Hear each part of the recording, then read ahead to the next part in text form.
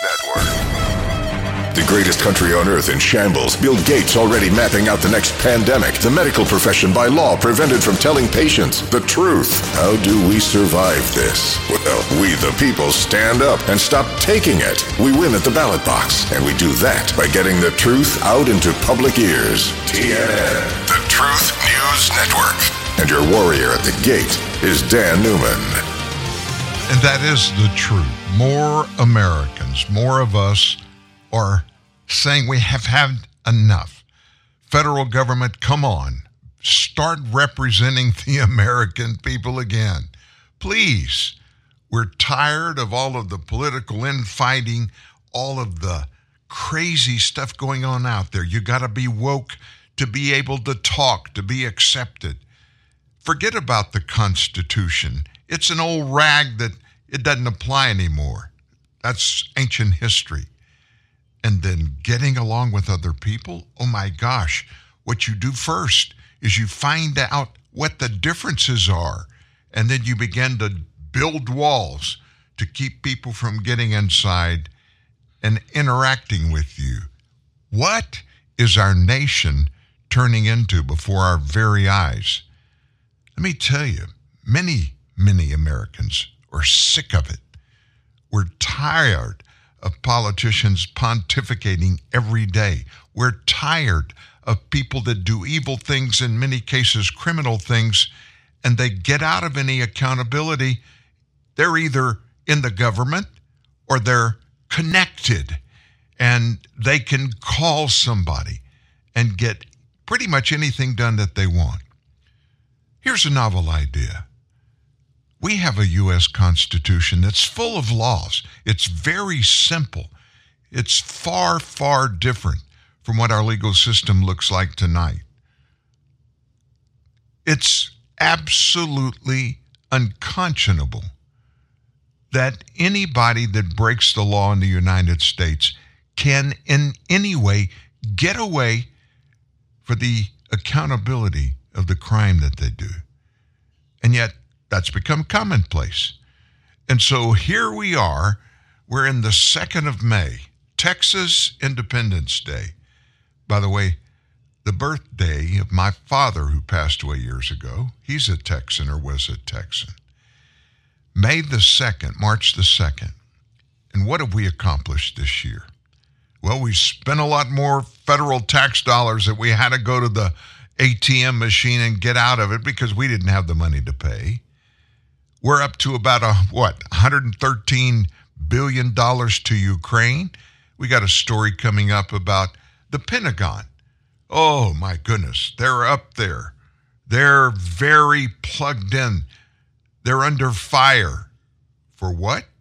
For wrongdoing regarding the money the taxpayers have paid and supposedly given it to Ukraine for the war against Russia. But maybe some of that money's going somewhere else. Uh-oh.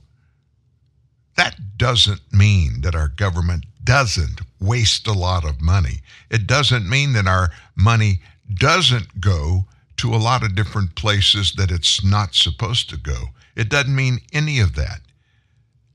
Look, did your mother ever let you punish yourself for wrongdoing? Your wrongdoing. That's what the Department of Defense is doing now. We don't have an inspector general going in and looking at it. We have somebody from the inside of the Department of Defense that's saying, oh, no. Every dime, every dollar has gone right where it's supposed to go. Trust me. Oh, I represent the military of the United States of America, the greatest fighting force on the planet. Why would we spend a dime that we weren't supposed to spend on something to spend on something else? Our world is upside down. Nobody can credibly dispute that. And you know what? It wouldn't be so bad if we, right now, could look at somebody or somebodies and we could trust that they were going to get us out of this quagmire of massive inflation, the highest in decades, unnecessary. And it's caused specifically by government spending billions and billions, hundreds of billions of dollars that we don't have. And you know where all that money's going? Well, you would think, oh, they tell us it's going to the American people. They need this money. Some of it, a very paltry percentage, has gone to the American people. But we did not need to spend all that money the way that it's been spent. We didn't have to do it. But you know what it's being spent for? To pander, to get voters to look at the government and think, you know what? I can stay home from work. Look at all my friends that aren't working anymore. And they found out there are benefits laying around out there that they can maybe take a 20% cut in pay. But you know, there are some people today with government, I'm talking about federal, state, and local governments added into what they can get from the federal government. They're finding out that they don't have to work like they worked before.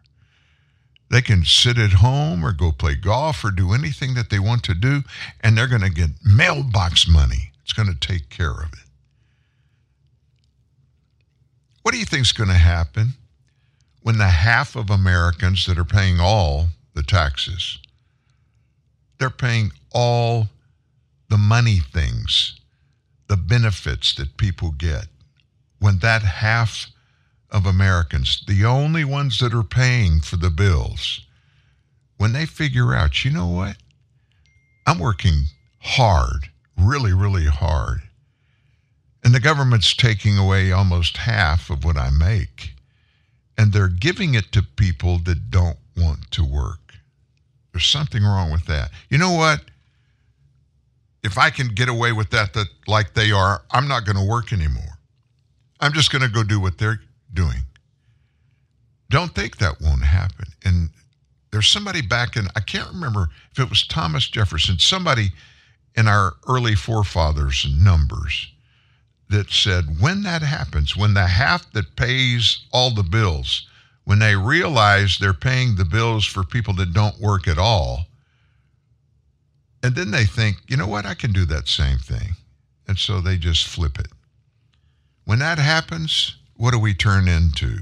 Well, look down south. Look at Colombia. Look at Brazil. Look at some of those countries that have just bit off on the socialist lie that's being bandied around by many of our leaders in Washington, D.C. as the panacea for everything that's bad. There's not a single socialist government in the world today that has ever made it. They all collapse. Why? Because the people wake up, and they wake up when it's too late, and they realize, oh my gosh, the government is taking all the money, and it's full of corruption. And they're paying whoever they want to pay. They're paying the people whenever, if they ever want to, and it finally just implodes. I'm not a naysayer, but I am a truther. I like to find the facts, and the facts right now about our nation are not so rosy. In today's show, we're going to talk about some of this insanity that's crept into our nation. We're going to talk about some of the lies that we've been told. We have been lied to all the time, from even before COVID-19 began. It was all planned. Anthony Fauci and his minions knew that it was on the horizon. Now, maybe we don't know this, but maybe it got away from them. I don't think for a second that they purposely made it happen, but their actions put the COVID-19 all over China first, and then around the rest of the world. It got out of hand. And that's the best case scenario. The worst case scenario, we don't even want to go there. So let's get cranking, as we do always at the top of the show. A different song. and I think you'll like this. It's an instrumental, and it is a very, very elaborate version of a song called Kashmir. Listen to it. You've heard it, but you probably heard it in a little different way.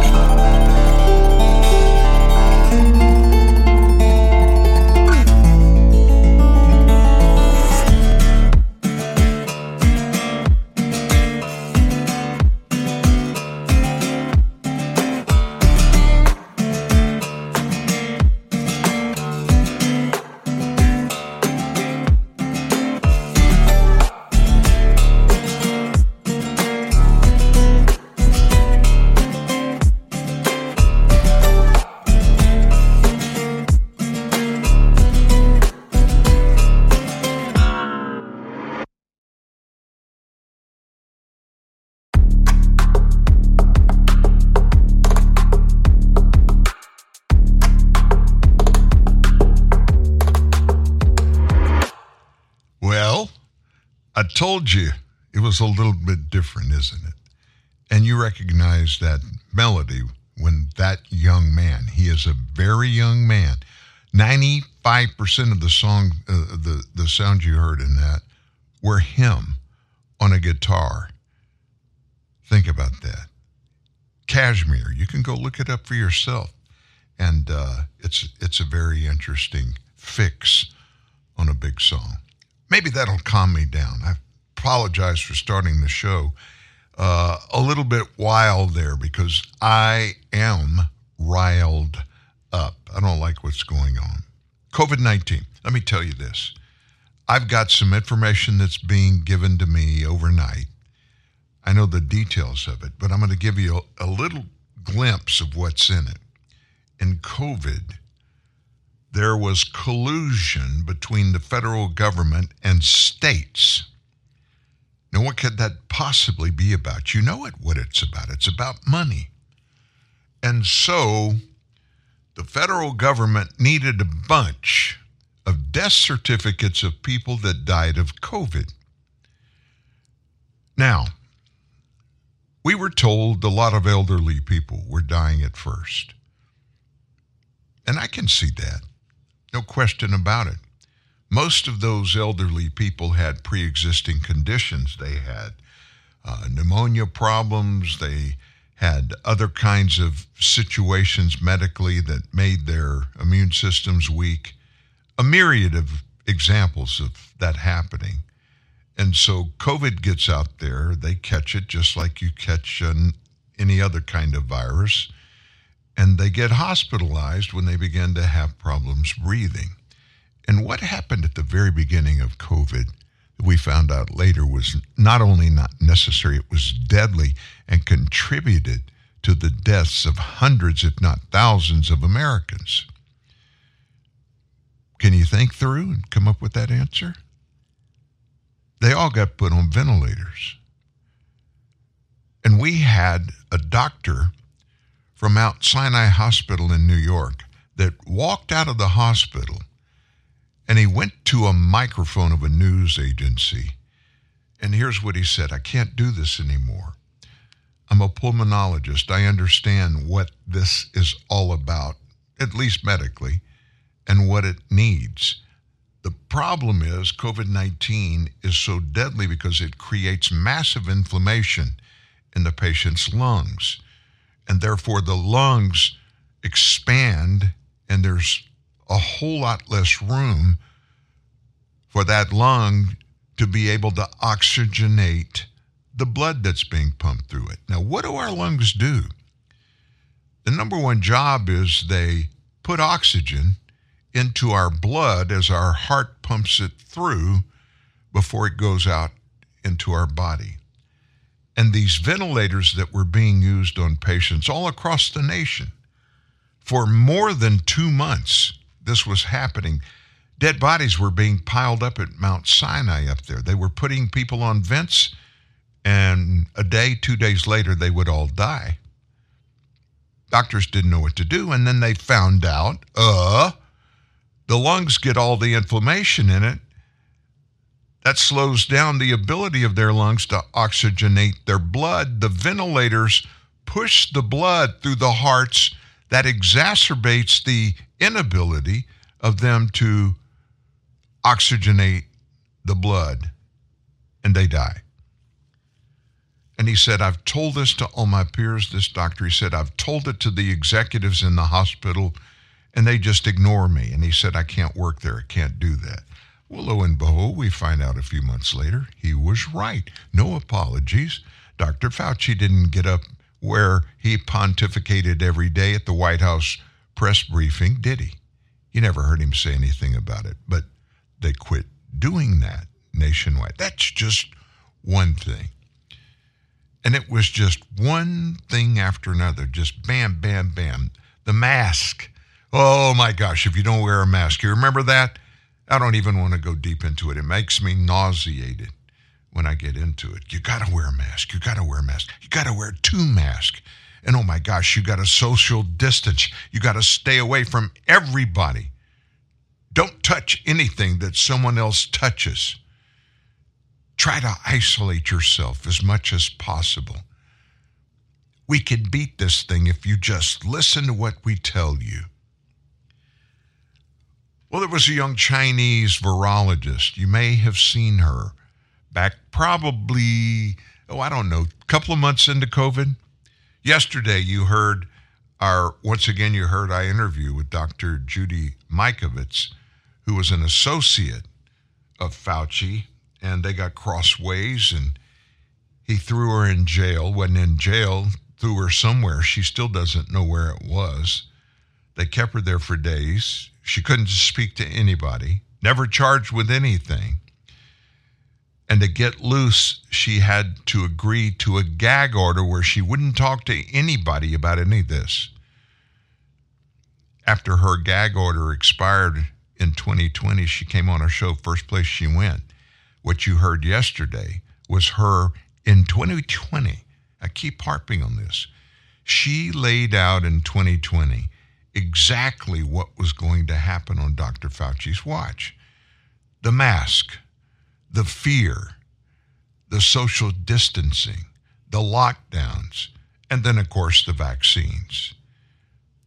If you haven't listened to that show, you can get it Apple Podcast, Spotify Podcast, Google, Stitch In, all of the other podcast sites where you go to get your podcast. And it's in the title, Dr. Judy Mikovits. You'll hear that. But you listen now to somebody that was on the front line in the China Wuhan laboratory. She was there. She knew exactly what was going on. And at the beginning of all of this, she had to escape for her life out of China. She came to the U.S. in a roundabout way, made a connection with Tucker Carlson. She was on his show very early in all of this, and in broken English, tried to explain it. Well, she's been out on, I guess, a speaking tour. Her language has gotten better. But all of this uproar of late about where did COVID come from? Did it come from nature, or was it manipulated? Did the Chinese Communist Party do it? Here she is, again, a couple of days ago with Tucker Carlson. As we told you, Li Mengyang was one of the first people to tell the truth in the United States at great personal cost. She was there. She joins us now. Doctor, thank you so much for coming on. You said 3 years ago that you believe that this virus was intentionally released by the government you once worked for, the government of China. Today, we're hearing in this leak to the Wall Street Journal that it was accidental. Do you believe this leak was accidental or intentional? Hi, Tucker. Thank you for having me again. First, I really want to appreciate you and also Fox News have been taking so much efforts pursuing the truth of COVID origin. Without your help, there won't be such milestone achievement. And I want to tell, of course, it was not an accident. And maybe for people who don't have this kind of biosafety lab 3 or 4 experience on coronavirus, maybe it's easy for them to accept the accident and lab leak. However, I'm the scientist working in such lab using coronavirus, and I can tell you, based on the protocol and also the other surveillance system, it will be impossible for the lab leak accidentally happen in such lab and cause the Wuhan outbreak and also the pandemic. So definitely, now we just reached to the first step. It was from China's lab, and we need to pursue the truth of origin, and we need to keep going on. We know the Chinese government allowed its infected citizens to travel in huge groups to Western Europe in the early days of the pandemic. That was intentional. But you believe the whole thing, they came up with this virus and they unleashed it on the world to destroy the Western economies and to elevate their own position globally. I want to emphasize one thing is, I would say based on the evidence and the source I have, that the lab, virus was intentionally brought out of this strict lab and released in the community. However, I don't think the outbreak in Wuhan was intentional. I would say it was because CCP government and military scientists underestimate the transmissibility. That's why finally it got out of control and caused the local outbreak. However, we should know that CCP government intentionally to let it go all over the world to kill millions of people all over the world later. We just have to hope and pray that you will be interviewed by many other journalists in this country over the coming weeks. Now that this has been confirmed, you're an eyewitness to it. You have, I think, a credible story to tell, and I really hope you're no longer ignored. I appreciate your coming on again tonight. Li Mengyang, thank you so much. Thank you, Tucker. So let me ask you a question. They don't tell us the facts. They don't give us the facts. They've been hiding that, and we're just finding all of these things out after the fact, and they slip out into the marketplace of ideas. We're 3 years into this, 3 years. Why would they be worried if they didn't do anything purposely? Why would they be so secretive and try to hide it for all this time and deny it over and over and over again? I'm sick and tired of hearing things like this that average Americans knew something we were being told just didn't sound right, that they had to be lying to us. But yet, it's coming from the swampsters, our government, our federal government that control everything. And of course, what they tell us is just listen to us, believe us, do what we say, and you're going to be great. That's what they're telling us now. Do what we say, and everything's going to be okay. It sounds a little bit like do what we tell you to do, or else. Many people feel that's the road that we're on, and I'm one of those people. I don't have any hard facts that I can lay out there for you, and that's one common trait about anything and everything to do with COVID-19. I don't even like to talk about it. It was a horrible situation, much of which was man-made, and yet nobody will step up to the microphone. Nobody will go before Congress and say, we're sorry, we were wrong, we made mistakes. Accountability is part of the process of leading. And I'm talking about little kids leading fellow little kids in their neighborhood, moms in the groups that they're in,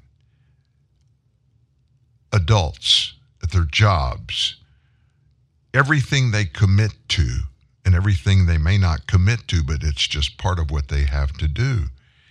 In all of those scenarios, and we could go on and on and on and name thousands of them if we had time, which we don't. But everybody's held accountable. That's what makes a country work, top to bottom, White House to an illegal immigrant. Everyone must be accountable for their actions, including all those that even crafted those laws. They need to be held accountable if and when they break the law. And that's not happening.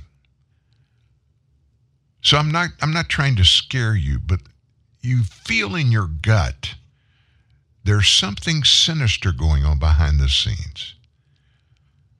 We're going to talk about that. Not deep, but just some thoughts and ideas. We've got that plus up next. You're going to hear from a guy you know is a straight shooter, Larry Kudlow, but his special guest is Jonathan Turley. And Professor Turley is going to weigh in with Larry Kudlow about COVID misinformation. We've got much, much more today.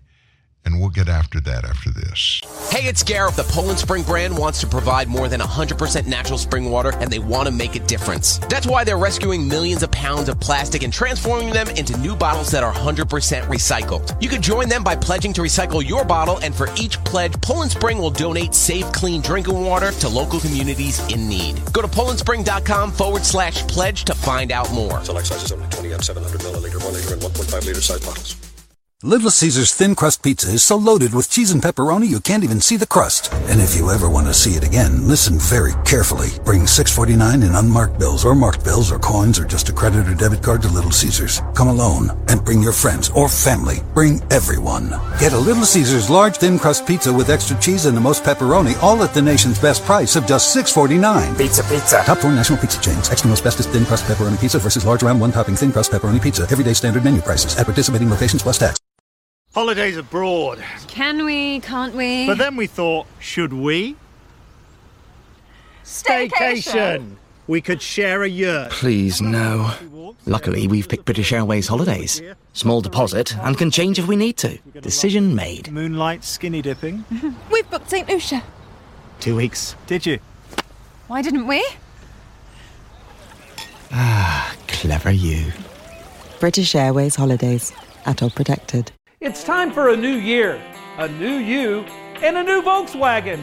Stop by D. Patrick today and check out our entire lineup, like the spacious Atlas with room for everyone, or the not-so-compact SUV, the Tiguan, and the always popular Jetta and Passat. At D. Patrick, we have a Volkswagen for every budget and every lifestyle. Check out all the Volkswagen models available at dpat.com. Make this year the best year in a new Volkswagen from D. Patrick on Green River Road.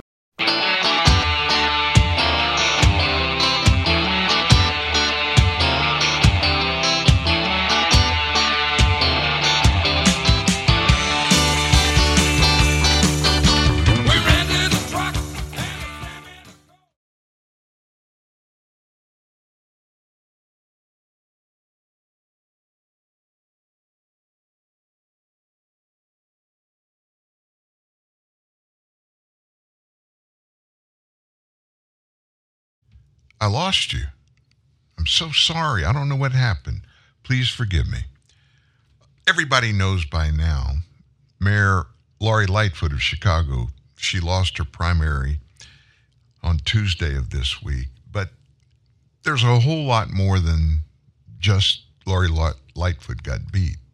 Not going to talk about what's in her rearview mirror and not what's in the rearview mirror of those people up in Chicago that have suffered through her 4 years in office there. But this was a historical thing. You know that there hadn't been a mayor in Chicago that's lost a re-election bid in 40 years until Lori Lightfoot. What does that tell you? The people finally woke up.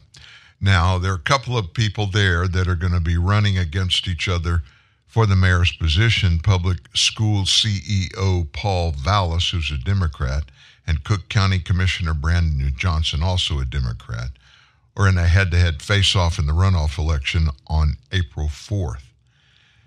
I don't need to tell you, Lori Lightfoot's first term in office was marked by the COVID pandemic and a massive increase in crime. She's had her chance. She really did. The people of Chicago gave her a lot of breaks. Since she's been in office, it seems like crime has gotten a whole lot worse. In 2022, Lightfoot Chicago had 723 murders. It's a 95% increase in vehicle thefts, a 50% increase in theft, 10% increase from the previous year in burglary and robbery. And it's continued into 2023. Chicagoans, they're glad for a change.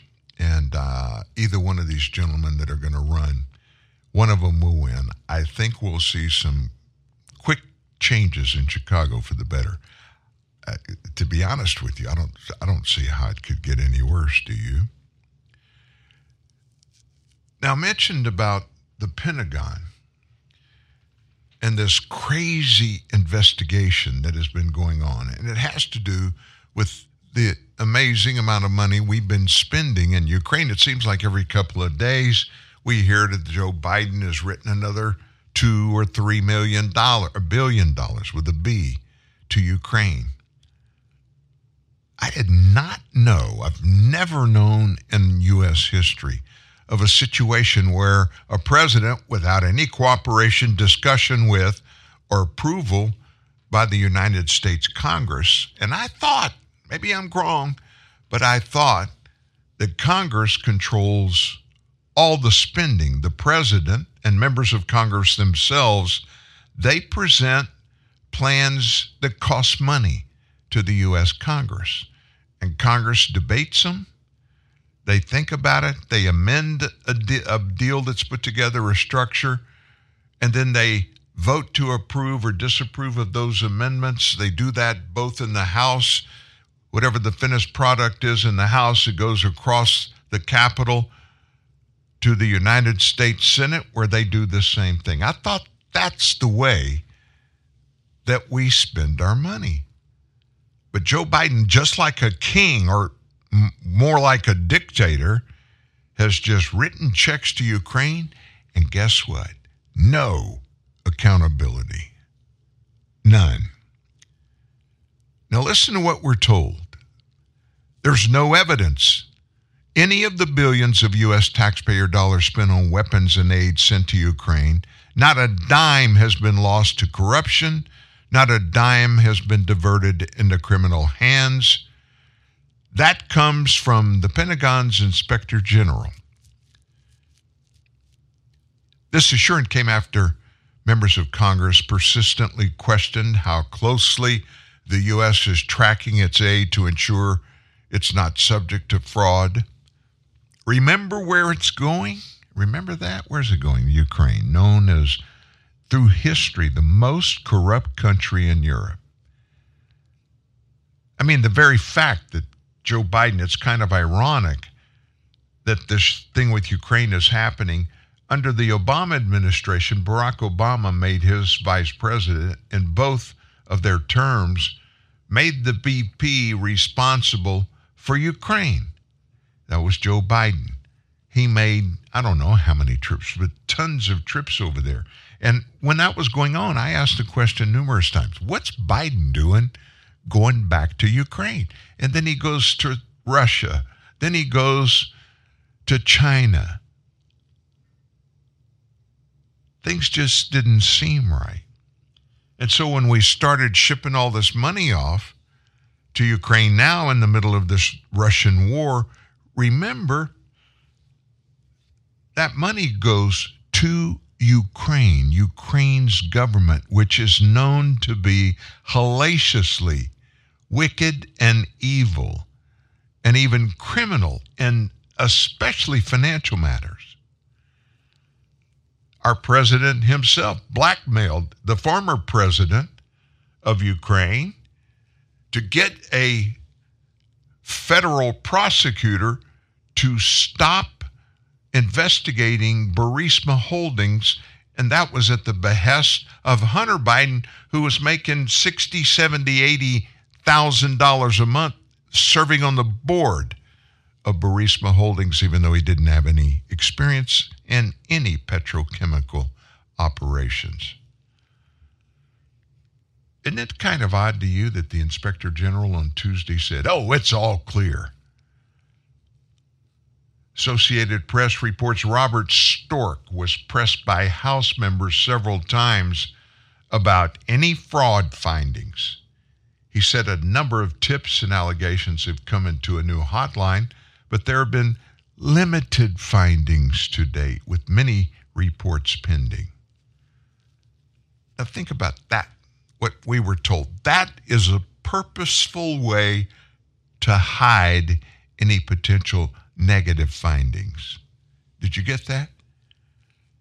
Quote, he said a number of tips and allegations have come into a new hotline, but there have been, in parentheses, or quotation marks, limited findings to date. Oh, yeah, many reports pending. So how could he say this with all of that stuff out there from his own mouth? He was testifying with other Pentagon leaders before the House Armed Services Committee, and he repeatedly qualified his marks by saying he did not want to talk about investigations that have not yet been completed. That is the get out of jail terminology that everybody that's brought before Congress, FBI director, attorney general, all kinds of people in the military even. Well, we can't comment, can't have a discussion on matters that are currently under investigation. If we do, it might taint the findings of that whatever. Stork's comments came on the back of months of claim and counterclaim regarding the potential for corruption to the very highest levels of the Ukrainian government. That would be Volodymyr Zelensky. He is on the top. In January, a string of senior Ukrainian government officials were sacked. A couple of them resigned in the middle of a flurry of corruption claims. Those shown the door accused of talking or taking illicit payments as the Minister of Defense. He was one of them. Deputy Defense Minister, and I can't even say his name. The Deputy Head of the Presidential Administration. The Deputy Prosecutor General. All of those were canned for corruption. Did anybody over here talk about that? Did anybody ask the question, well, were any of these people involved in this money, these billions of dollars we have given supposedly to the military? Did every dime, as you say, every dime was spent exactly how we were told it was going to be spent? This guy, he is an inspector general, but he kind of qualified his statement of, oh, everything's good. It almost sounds to me like somebody told him, hey, when you go before this congressional committee, you paint it. Everything's cool, and here's the way you paint it. Well, we still have a lot of the reports still coming in, but everything looks good so far. I'm sure we're in the clear and nothing's been done bad. This AP report said that Mike Rogers of Alabama, the Republican committee chairman, He observed Congress has appropriated more than $100 billion in military, economic, and humanitarian assistance to Ukraine and our NATO allies. I didn't know about that. Of that, the U.S. has doled out more than $75 billion so far, including nearly $32 billion in Pentagon weapons and training to Ukraine since the Russian invasion began a year ago. These are unprecedented numbers, and it requires an unprecedented level of oversight by Congress. That's from Rogers. The Pentagon has a robust program to track the aid as it crosses the border into Ukraine and to keep tabs on it once it's there. Depending on the sensitivity of each weapon system, Pentagon Press Secretary Brigadier General Pat Ryder said Tuesday at a press briefing. They say all these things, but then they put these little qualifier statements in there like, yeah, that's the way it is. Well, it should be. And they think that's how they're going to get out of it. You can bet your bottom dollar that there's been dollars. I have no idea how many, but I know there's been a lot of money wasted in Ukraine. And Ukraine gives money out to people that comes their way in a form of corruption and payback. They've been doing it for decades, and everybody in the world knows it. Let's switch gears. We've got an election already coming up, planned in 2024. Can you believe it? We just got out of the 2022 election, and before that, the 2020 election. What's the big deal about 2024? There's one really big deal. You know what it is. The presidential, vice presidential election comes up every 4 years, and it's time. You think, wow, we're in just March of 2023, Dan. That's a long way off. It's really not. I don't know about you, but the older I get, the shorter the months go. They just seem to fly by. And so in that upcoming election, there are some folks that are out there already beating their drum. They've declared they want to run for president. Donald Trump, he's in. A couple of other people, I can't even say their names. Everybody looks at Florida Governor Ron DeSantis. And so we're watching. And let me tell you something. You don't hear a lot about polls on this show. And the reason you don't is because they fluctuate. They're up and down. It depends on who's giving out the information when they handle these phone callers and what they say, and not only what they say or ask, but how they do it. If you get into examining the polling process, it's amazing how much a person on the polling agency's line, how much they can influence the answers of somebody on the other side of the line. All of that to say this, in a head-to-head primary matchup after a 12-point swing his way in only 3 weeks, Donald Trump leads Governor Ron DeSantis in a one-on-one election. This is a Yahoo YouGov poll. It was released on Tuesday. Shows 47% of Republicans would vote for Trump in the head-to-head primary. The Florida governor sits 8 points behind with 39% of support and 13% undecided. In that poll conducted between February 2nd and 6th, DeSantis led Trump at 45% to 41%. The change marks a net 12-point swing to Trump in just 3 weeks, as the current survey is from February 23rd through 27th. Trump also very dramatically has expanded his lead over a larger primary field in that time. In a scenario with 8 or other candidates offered to participants, the 45th president took 45% of the response in the latest poll. That gives him a double-digit lead over DeSantis at 29%. He's widened his lead by 14 points compared to the previous survey when he and DeSantis were at 37% and 35% respectively, with 7 other candidates as options. 7 of the candidates. 9 already in the race for 2024. I just cannot believe it's coming up. And oh, by the way, before we go to break, New Hampshire Governor Sununu, he's one of the bright, young, new Republicans, and he's a governor at New Hampshire. New Hampshire is a very critical state when it comes to elections, especially for Republicans. Primary up there is one of the most important always. Governor Sununu he's been kind of quiet about running for president. Everybody thinks he is. Every time he's asked, he doesn't give an answer other than we're thinking about it. He confirmed that. He said, I very well may run for president. So we're going to keep our eyes on you. We're going to watch you, Mayor Sununu.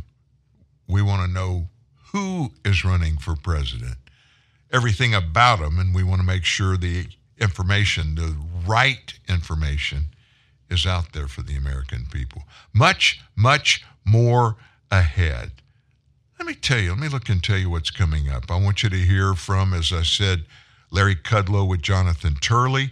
And then we have a surprise whistleblower on the FBI. This one has said he'll come out, and he'll come out publicly, which he did in testimony before Congress. You're not going to believe how this guy berates our government, especially our intelligence communities, and especially the FBI. Chris Wray it's kind of odd. But anyway, he's going to be with us in just a little bit. But let's go to a break.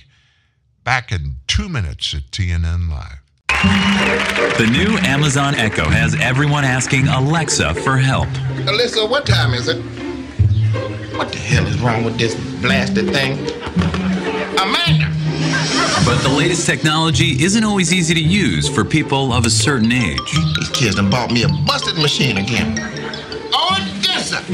That's why Amazon partnered with AARP to present the new Amazon Echo Silver, the only smart speaker device designed specifically to be used by the greatest generation. It's super loud and responds to any name even remotely close to Alexa, so they can find out the weather.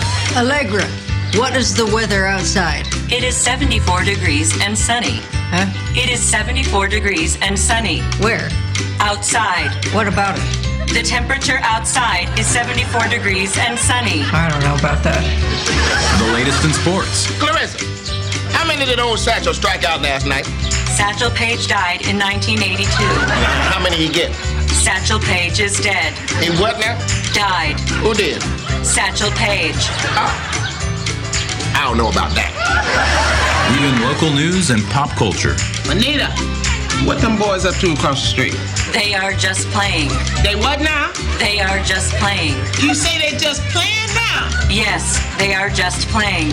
I don't know about that. Pair it to smart devices like your thermostat.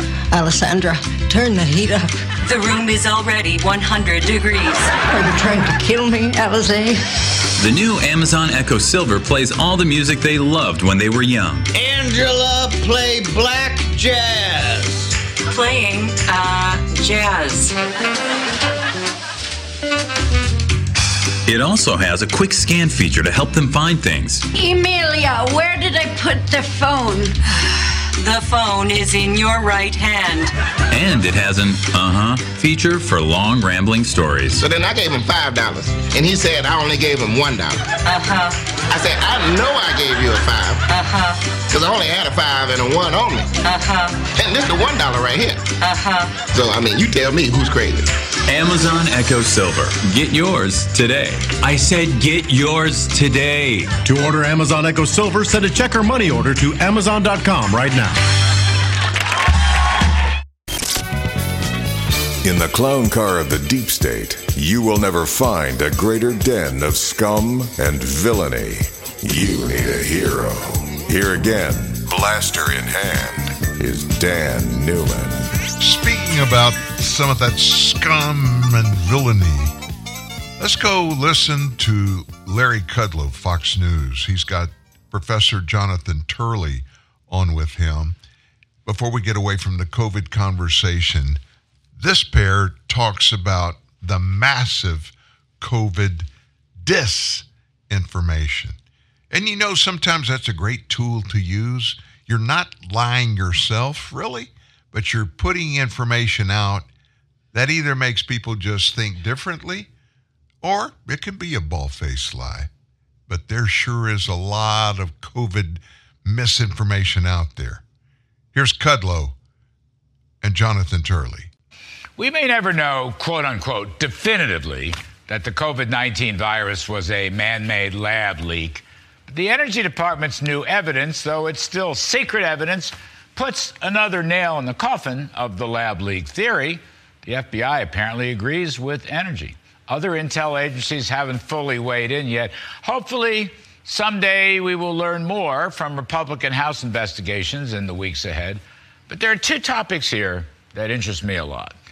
One, constitutional attorney Jonathan Turley, who will be with us in just a few moments, that the COVID lab leak is a scandal of media and government censorship right here in the U.S. Both the government and the media has continuously stopped efforts to inform the public about virtually every aspect of COVID. Face masks, vaccines, shutdowns, natural immunity, and on and on. We're going to let Mr. Turley speak for himself about his fine column today, but the whole issue of left-wing media and government censorship is a scandal. It is an absolute scandal. Second point especially interests me. I'm going to call it China's Chernobyl-style cover-up. That's right, Chernobyl, a catastrophe. Even before the lethal virus came down on American shores, millions of Chinese had died from it. But the Communist Party was in complete denial and complete cover-up mode. Tidbits of information would dribble and leak out, but the authorities would stomp on it immediately. But there's another catastrophic issue embedded in the China cover-up. They continued to allow Chinese people, including Chinese from Wuhan, to travel overseas.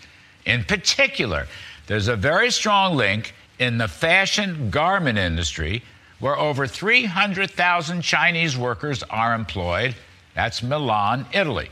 And while the U.S. moved quickly to ban travel with Europe after having moved even faster before that to ban travel with China, the Europeans did not ban their travel with China, and Italy became a hotbed of COVID and without travel restrictions spread throughout Europe and made its way to the U.S. in tragically enormous numbers.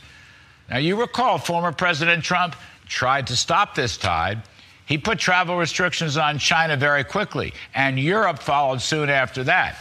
He was especially concerned that the U.S. hospital system needed some breathing room to accommodate the COVID buildup here at home. He was heavily criticized by Joe Biden and the Democrats. They called him a racist repeatedly, just as that same left-wing crowd labeled anybody promoting the China lab leak theory as racist or conspiracist today. But here's a catastrophic point. While the Chinese saw the COVID infections spreading like wildfire throughout Europe and the U.S., they did nothing to stop travel. Many people believe the Chinese Communist Party figured, well, it's hurt our economy and it's hurt our own people, so let's let the virus spread and damage the rest of the world, especially in the West. In effect, by allowing travel and by covering up what happened in that Wuhan lab, China essentially weaponized COVID to the detriment of the rest of the world. Now, can I prove these assertions beyond a shadow of a doubt? No, I cannot. But I'll tell you what, I can sure think about it. And that's my rip tonight. I thought it was going to have Turley on after that. I apologize for that. Jonathan Turley is a scholar He is a constitutional scholar, and he has been really right on throughout the COVID-19 debacle that we've all been caught up in, trying to find facts. And Turley came out yesterday, and he basically laid it out and said there's a lot of COVID information out there that's not true. In fact, it is seeming that it is being put out for Americans to see and hear, and doing so purposefully 180 degrees away from the facts. That's something that's untenable. We can't have that. Our government is required to give us the facts. Pure transparency. Yeah, there's some classified information that Americans don't need to know for a lot of reasons. We understand that. But for them to go before Congress, and when they're asked specific questions about specific things, for them to just flatly say, I can't talk to you, it's a matter of national security, I can't talk to you because there's an ongoing investigation out there. Those are the things that just drive us crazy. Just give us the facts. This nation is about us. It's not about the Potomac Valley and the swamp.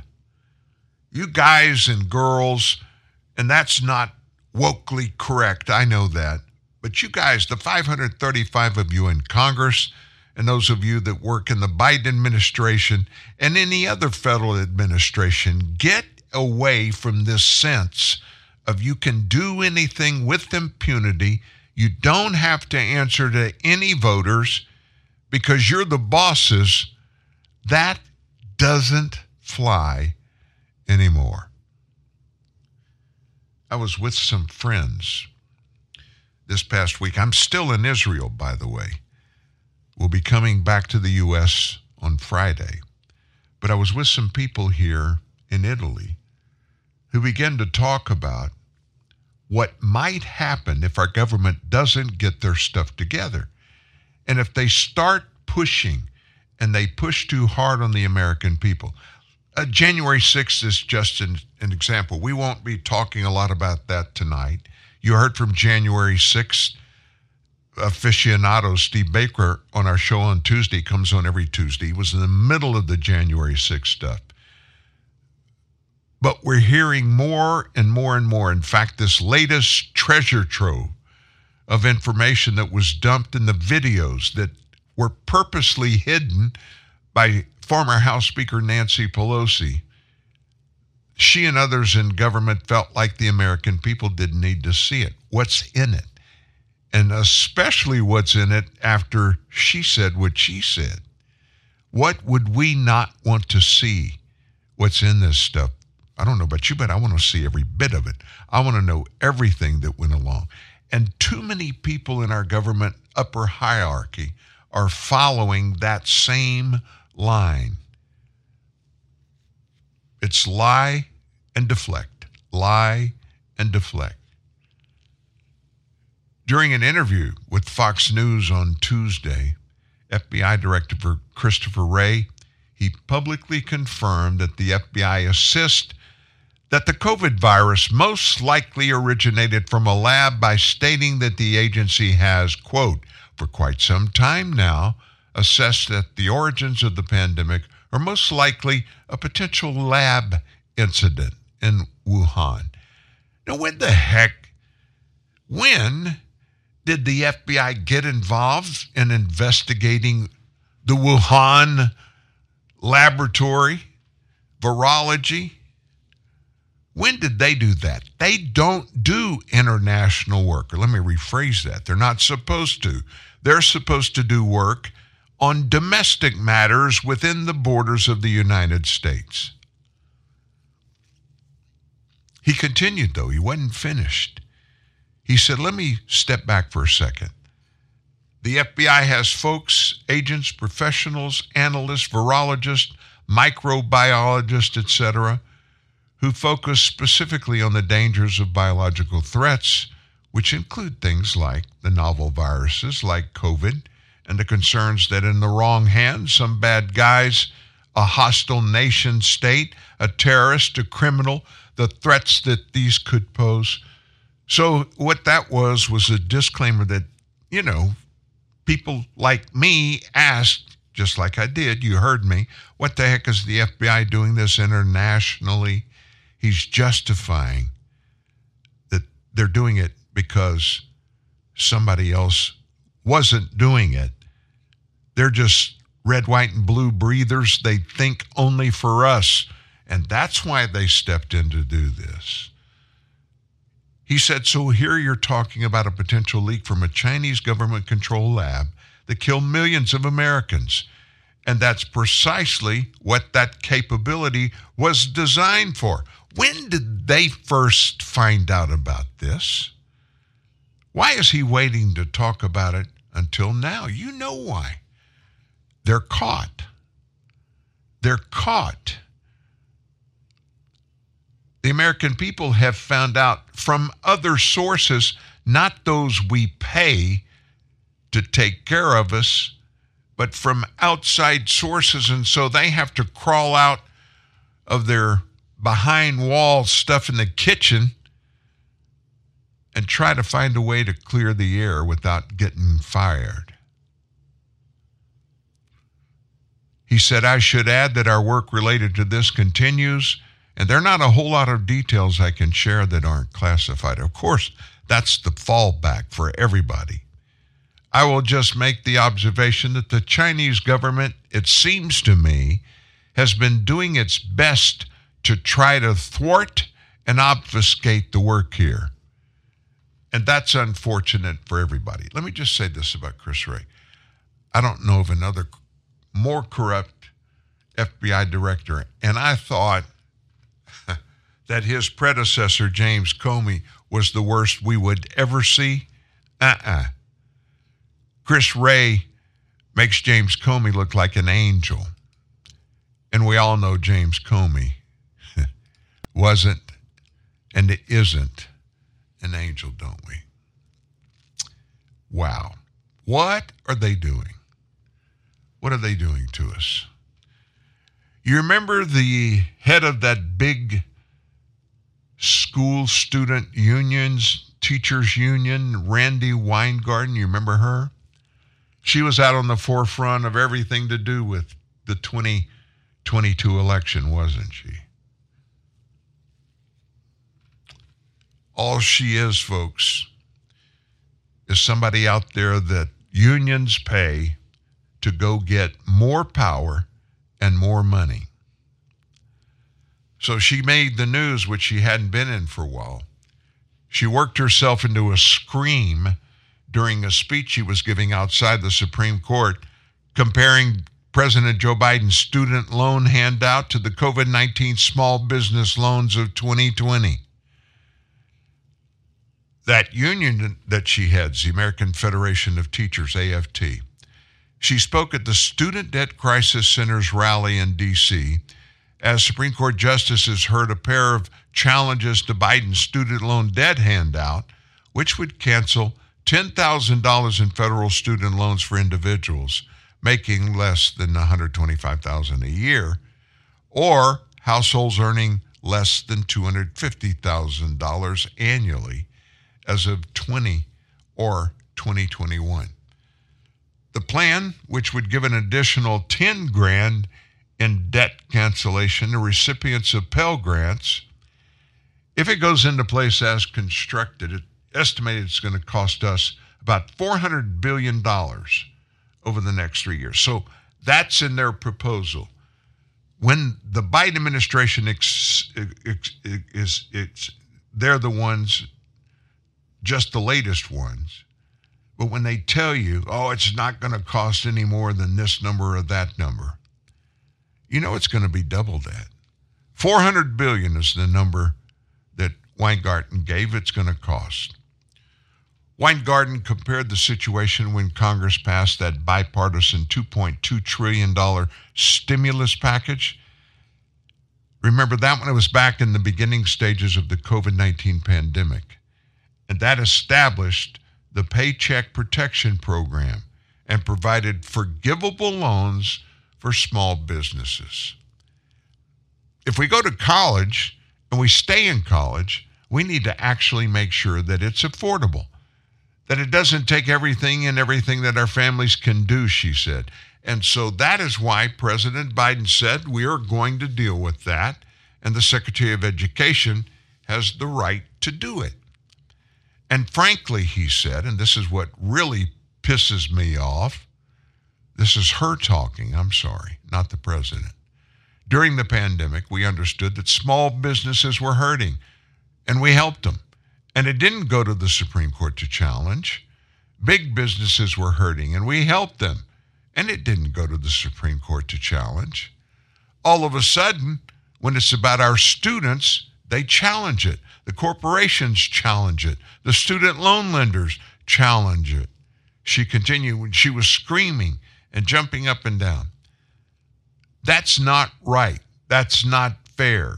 And that's what we are fighting as well when we say cancel student debt.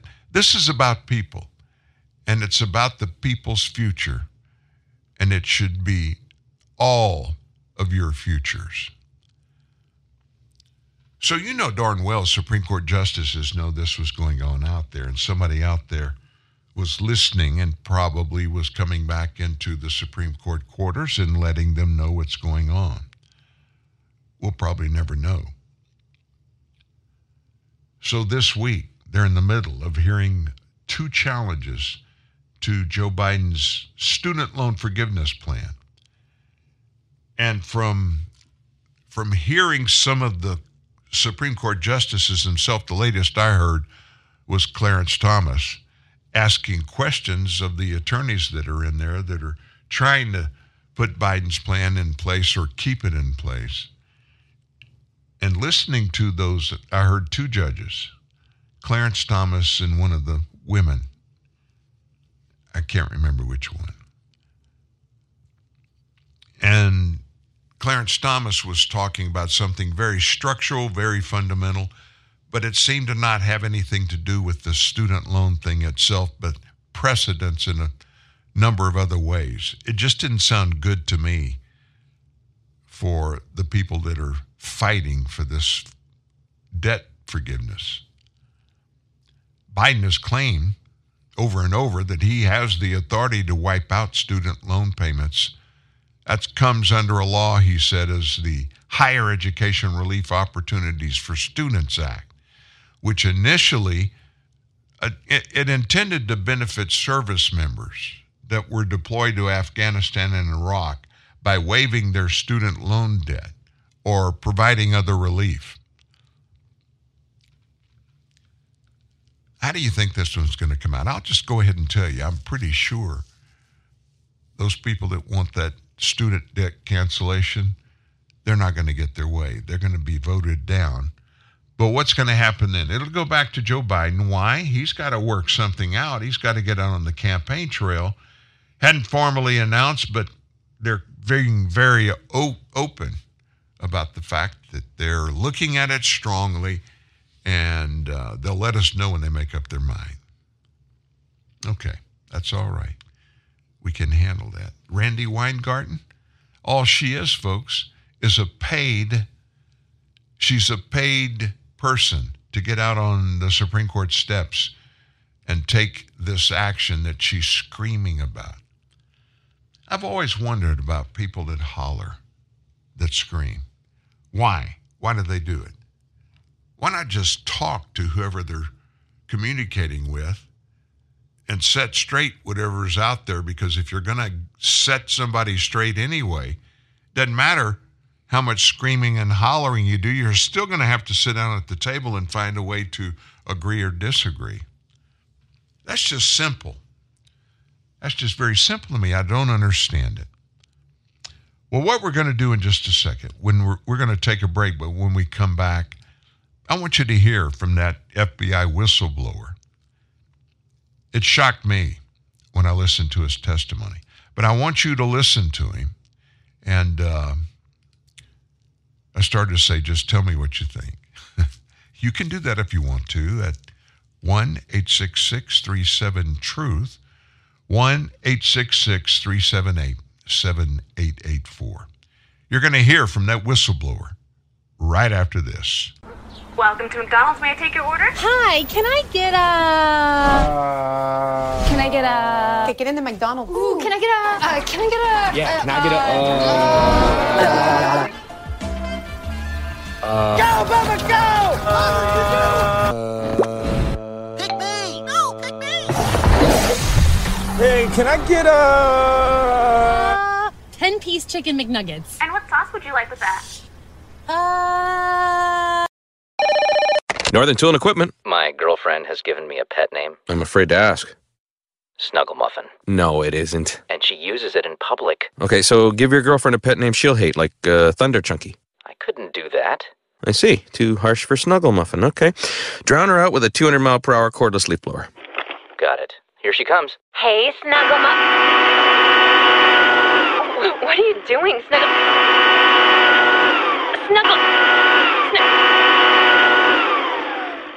I am so out of here. Wait! Come back, Thunder Chunky! There's no problem a little horsepower can't solve. Northern Tool and Equipment. I'm Chad Hall, and I'm here with the first ever Silverado ZR2. This is probably the first time you've seen this truck, but I've been racing a prototype version for over a year. We just inspired this pre-production truck you see behind me. Let's go see what it'll do. Copy. It's got phenomenal power, acceleration, good ground clearance, skid protection, and you've got the Multimatic GSSV shocks, so it's just going to be that much more of a fun truck.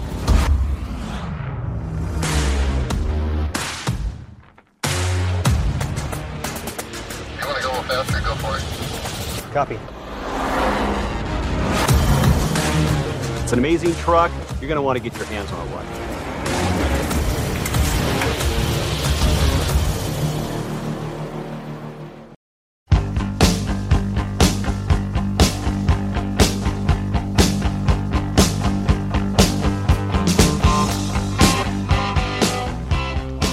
Before I forget about this, as I said, I'm in Israel, have been here, now we're in Jerusalem, and shows that are coming up, I'm going to get in and tell you a lot about what we've seen. It's incredible over here.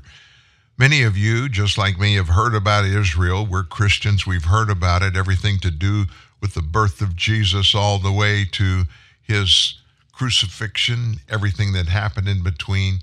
Well, there's a whole lot more of, I don't want to say more important things, but a whole lot of important things that you see in Israel that aren't necessarily directly attributed to anything about Jesus Christ. There's a lot of biblical history that happened a long time before Christ was even born. A lot of archaeology, a lot of things that I never knew. And a few things that I was told in Sunday school that here on the ground you find out, well, somebody either fudged or just got it a little bit wrong. And so things like the Mosque of Omar, which sits atop the Temple Mount, and all of the history that goes along with that, and the projections of things that are going to happen in the future. I won't get into the nitty-gritty, but I'm going to tell you, if you're a Christian, you need to put on your calendar, if you haven't already, a trip to Israel. We had the most amazing guide, a local guy that speaks fluent English. And he didn't just take us places, he told us the truth. He has a photographic memory. Dates, names, those are the two things that are toughest for most of us. And he just put it out there and did an amazing job. If you want to get in touch with him, you and your crew will put you in touch with him. You can reach me, text or email, but send it to dan@truthnewsnet.org. dan@truthnewsnet.org. Not only will I give you his name, I'll give you the way to get in touch with him. So there's a lot of wrongdoing that's being unveiled about our current president and the administration and the members of Congress and the members of all the bureaucratic operations in D.C., and a lot of those were initiated by the Twitter files, the Twitter files. And so this guy appeared before Congress, and he just said it like it is. He excoriated FBI Director Christopher Wray. But I'm going to let you hear him tell the story. It'll make you really angry. Mr. Baker, you're recognized first. Again, thank you for being here. Thank you, Mr. Chairman. Americans have lost faith in the Federal Bureau of Investigation, an institution they once regarded as the world's greatest law enforcement agency. I spent 33 years in the FBI and have continued to be closely engaged with the Bureau since my retirement. I am deeply troubled by this loss of faith, not only because of the challenge and danger it presents to our nation, but personally, it breaks my heart. Specific lapses will be looked into by this panel, but the big issue is, why did they happen? What changed, and what should be done? Culture is where it starts. This widespread deleterious behavior of the past several years describes a culture, not just the work of a few bad apples. Robert Mueller, when he was the FBI director, set out deliberately to change the culture of the FBI from a law enforcement agency to an intelligence-driven agency. That had bad and unintended consequences. And the difference is this. In law enforcement, you spend every day, consciously or unconsciously, waiting for that day to come when you're going to raise your right hand before a judge or before a jury and swear to tell the truth, the whole truth, and nothing but the truth. That's quite different than an intelligence agency that operates through deceit and deception, and their end product is an estimate. Some would call it a best guess. Guesses aren't allowed in the courtroom. Past reforms, like the Church and Pike committees, were necessary. This present subcommittee is a step in the right direction. Hopefully, its work will be bipartisan, because the abuses of an intelligence-driven FBI threaten the liberty of those on the left as well as those on the right. In 1978, after the Church Committee revelations, reforms were undertaken. The FBI and the DOJ enacted a series of Attorney General guidelines for conducting investigations. The Congress gave us the Foreign Intelligence Surveillance Act. Now, however, the use of FISA against U.S. citizens, as seen in the Carter Page case, has presented a threat to American civil liberties. FISA suspends the Constitution. For its first decades, the Foreign Intelligence Act was used, as its name implies, to surveil foreign agents resident in this country. FISA needs to be returned to that original purpose. That is something that the Congress can fix. That the FBI collided with Twitter to suppress free speech is shocking. What is even more surprising is the FBI's explanation or denial that they did that. Over the past few years, when shenanigans were discovered in the Bureau, by the Bureau, the miscredence was shown the door. Director Wray and other FBI leaders, their theme is, the bad apples are no longer with us. With the Twitter revelations, there is not even that usual half apology, but a bold-faced denial that nothing is wrong. The First Amendment guarantees free speech. The FBI, by urging Twitter to censor speech, which it could not itself do, was engaging in a perversion of the First Amendment. For most of FBI history, agents were trained that part of the FBI's mission was to be a guarantor of the Bill of Rights. That has now been turned on its head. A renewed emphasis on the Constitution as a cornerstone of the Bureau's work is what is called for. When I was in training as a new agent, we were each given a pocket copy of the Constitution. We were told to keep it in our breast pocket, and that if we did that, when you would think about it when interviewing a citizen or when searching someone's home. If you kept it close to your heart, you wouldn't go wrong.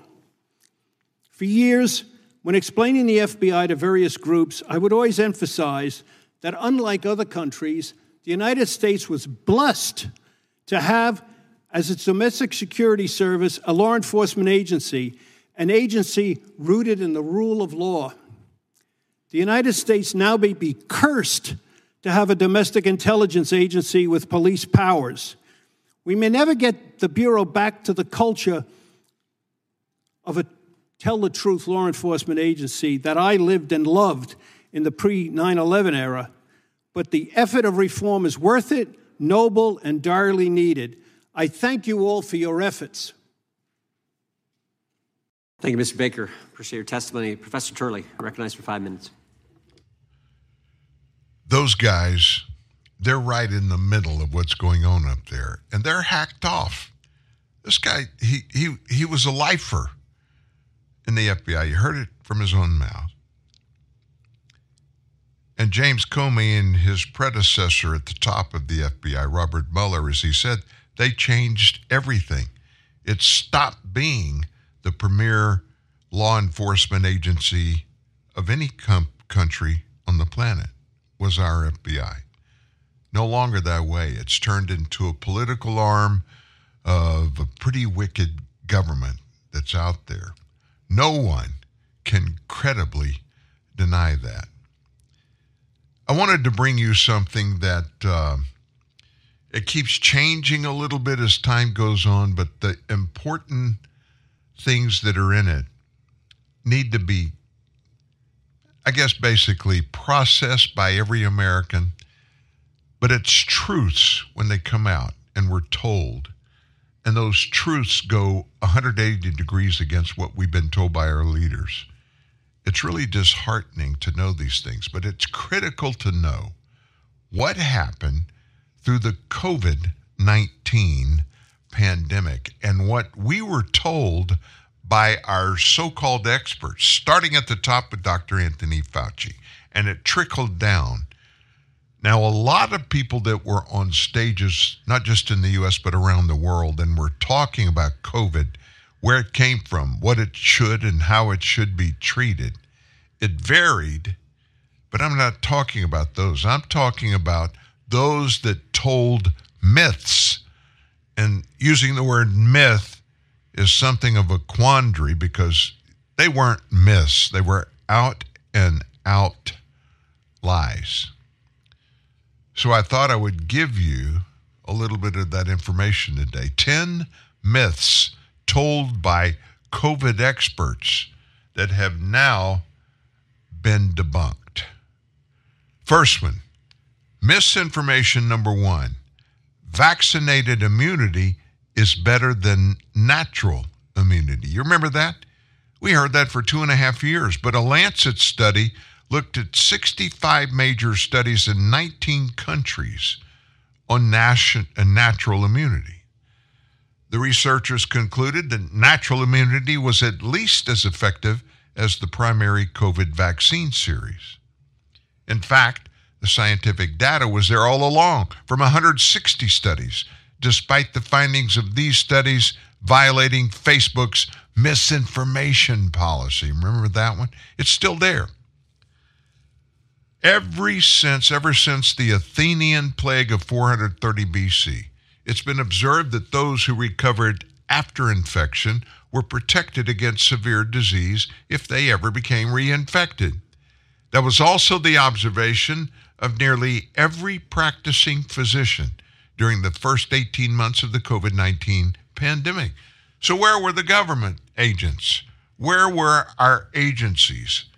Why weren't they talking to us about these things? Most Americans were fired for not having the COVID vaccine, already had the antibodies that effectively neutralized the virus, but they were antibodies that the government didn't recognize. I won't even go there. Misinformation number two, masks prevent COVID transmission.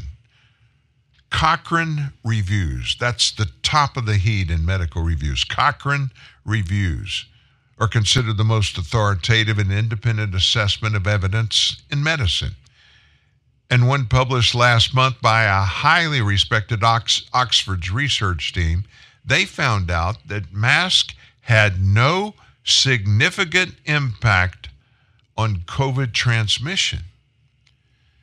When asked about this definitive review, CDC Director Dr. Rochelle Walensky downplayed it. She argued that it was flawed because it focused on randomized control studies. But that was the greatest strength of the review. Randomized studies are considered the gold standard of the medical evidence. If all the energy used by the public health officials to make toddlers could have channeled to reduce child obesity by encouraging outdoor activities, we'd be a whole lot better off. Misinformation number 3, school closures reduce COVID transmission. The CDC, when they put that lockdown out there, they were ignoring the European experience of keeping schools open, and most without mask mandates. Transmission rates were no different, evidenced by studies conducted by Spain and Sweden. Misinformation number 4, the vaccine has no side effects. Do you really want to go down that road? I don't think you want to go down that road, but we've got a plethora of details that just overthrow that thinking. It's crazy. The facts are out there.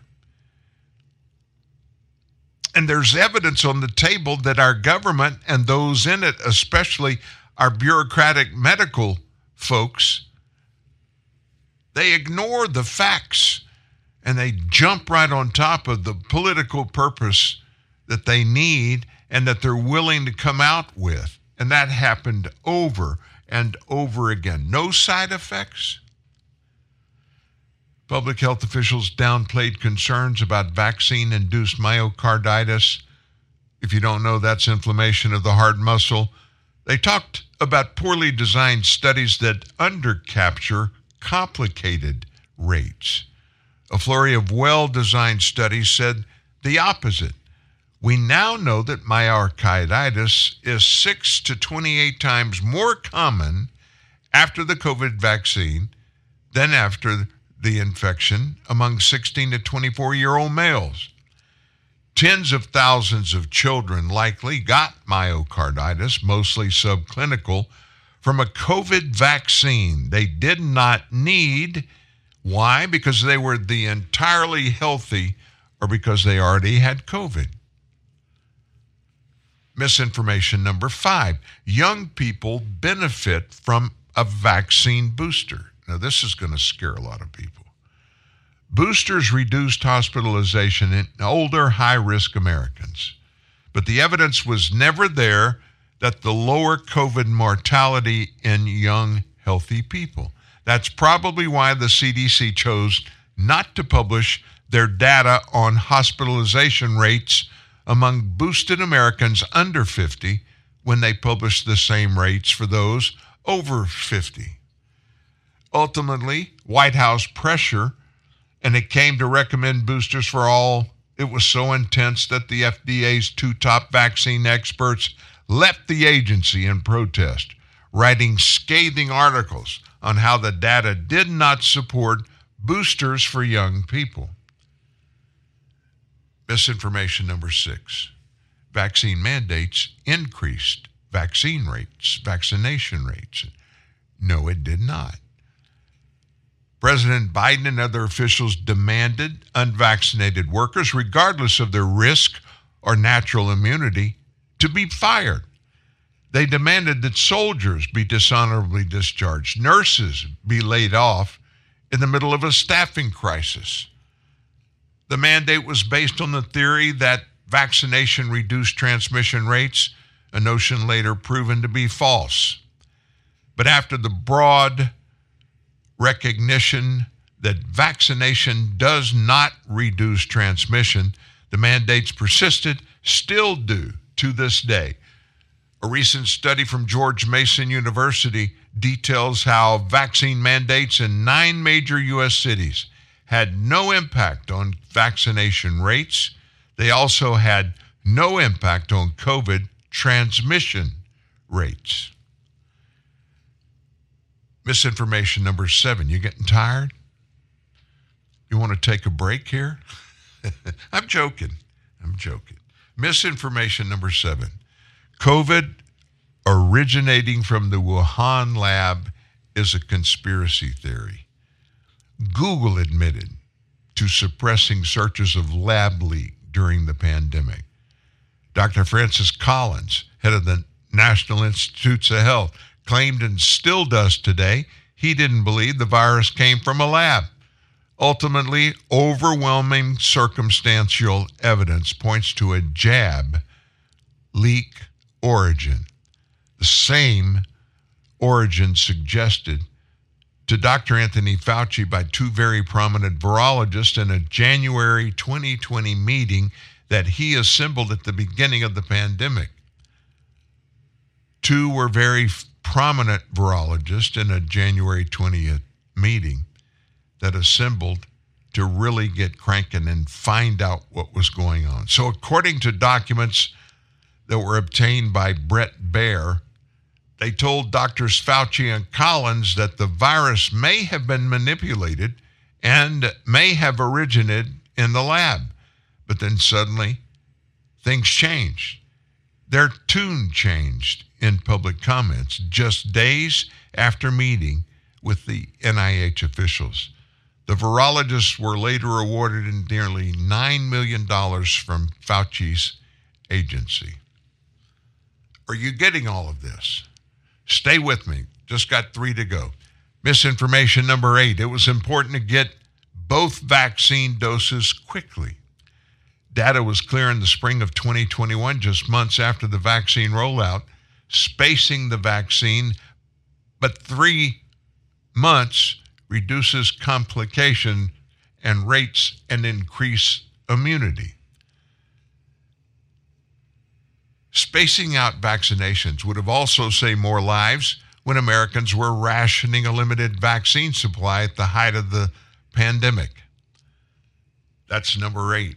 Let's go on to number 9, misinformation number 9. Data on the bivalent vaccine is crystal clear.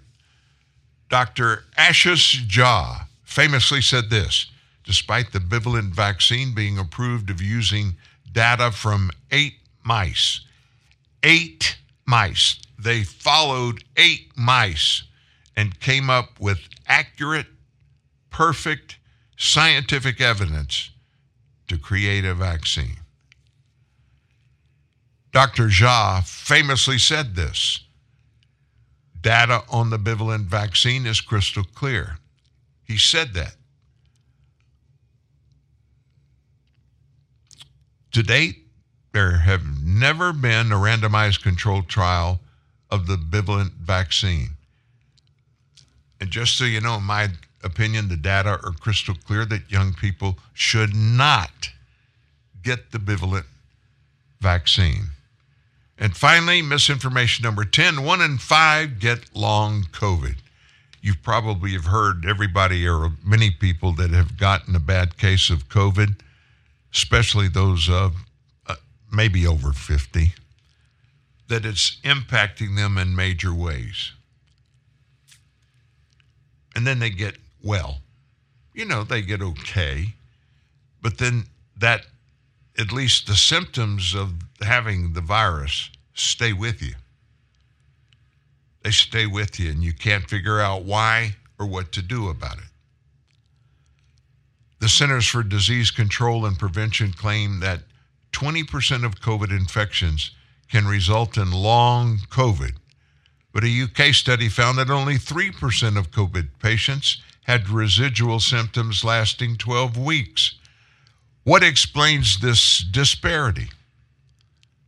Well, it's not normal to experience mild fatigue or weakness for weeks after being sick and inactive and not eating well. Calling these cases long COVID is the medicalization of ordinary life.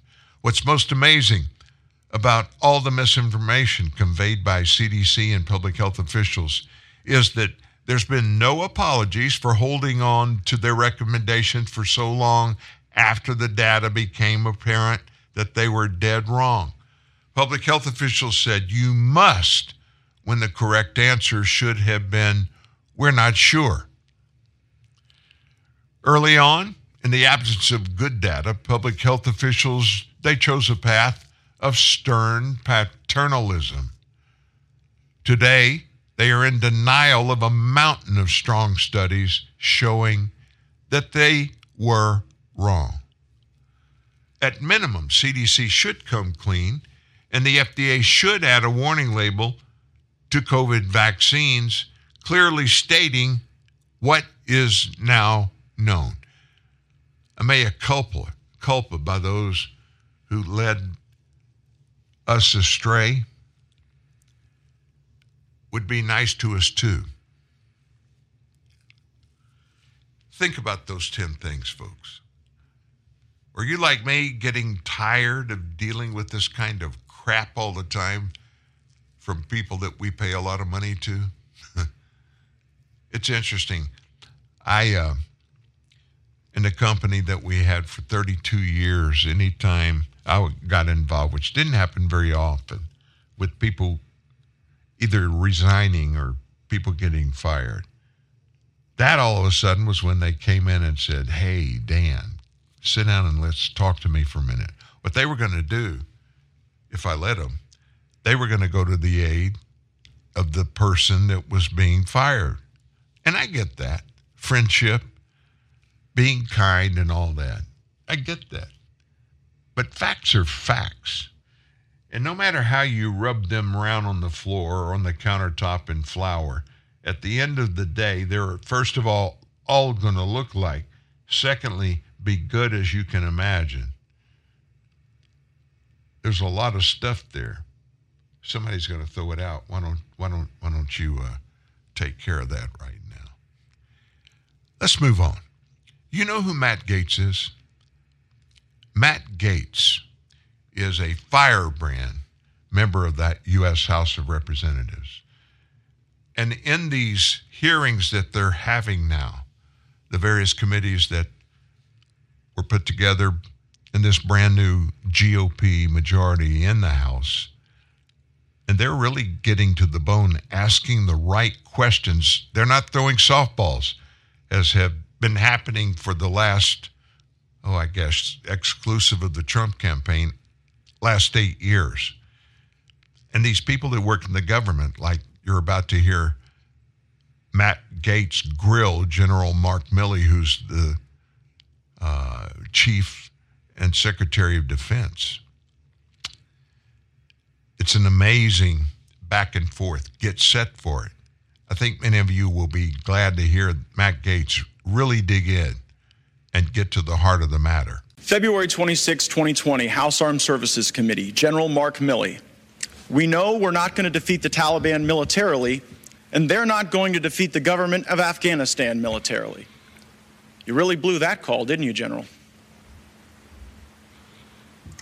I believe that was an issue of strategic stalemate, and that if we had remained in Afghanistan with the advisory levels of effort, then the government of Afghanistan... Well, that's an interesting answer to a question. It's just not one I asked. You spent more time with Bob Woodward on this book than you spent analyzing the very likely prospect that the Afghanistan government was going to fall immediately to the Taliban, didn't you? Not even close, Congressman. Oh, really? Because you said right after Kabul fell that no one could have anticipated the immediate fall of the Ghani government. When did you become aware that Joe Biden tried to get Ghani to lie about the conditions in Afghanistan? He did that in July. Did you know that right away?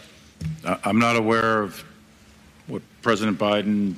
You're not aware of the phone call that Biden had with Ghani where he said, whether it is true or not, we want you to go out there and paint a rosy picture of what's going on in Afghanistan. You're the chief military advisor to the president. You said that the Taliban was not going to defeat the government of Afghanistan militarily, which, by the way, they cut through them like a hot knife through butter. And then the president tries to get Ghani to lie. When did you become aware of that attempt? Well, there's two things there, Congressman, if I may. One is what I said was the situation was stalemate, and if we kept advisors with the government of Afghanistan and the Army would have still been there. That's what I said. Whether that's right or wrong, I don't know. But it seems wrong now with well, Taliban in we control. withdrew all the Question we for withdrew all the Secretary advice. Austin. Secretary Austin, are you capable of assessing whether another has the will to fight? No, we're not, and that's the point that the chairman made earlier. So. That's just like an incredibly disappointing thing for the Secretary of Defense to simply say, I can't assess whether someone has the will to fight, but it is consistent with your record. I mean, during the Obama administration, I think they gave you about $48 million to go train up some folks in Syria to go take on the Assad government, and I think your testimony was that only 4 or 5 survived first contact with the enemy.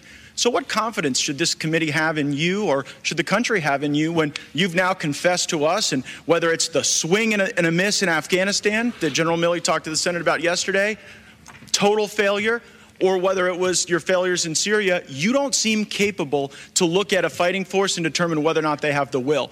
Well, Is that an embarrassing? You recall, Congressman, that the end result was the SDF that we stood up that was very, very instrumental in turning the tide of battle up in Syria.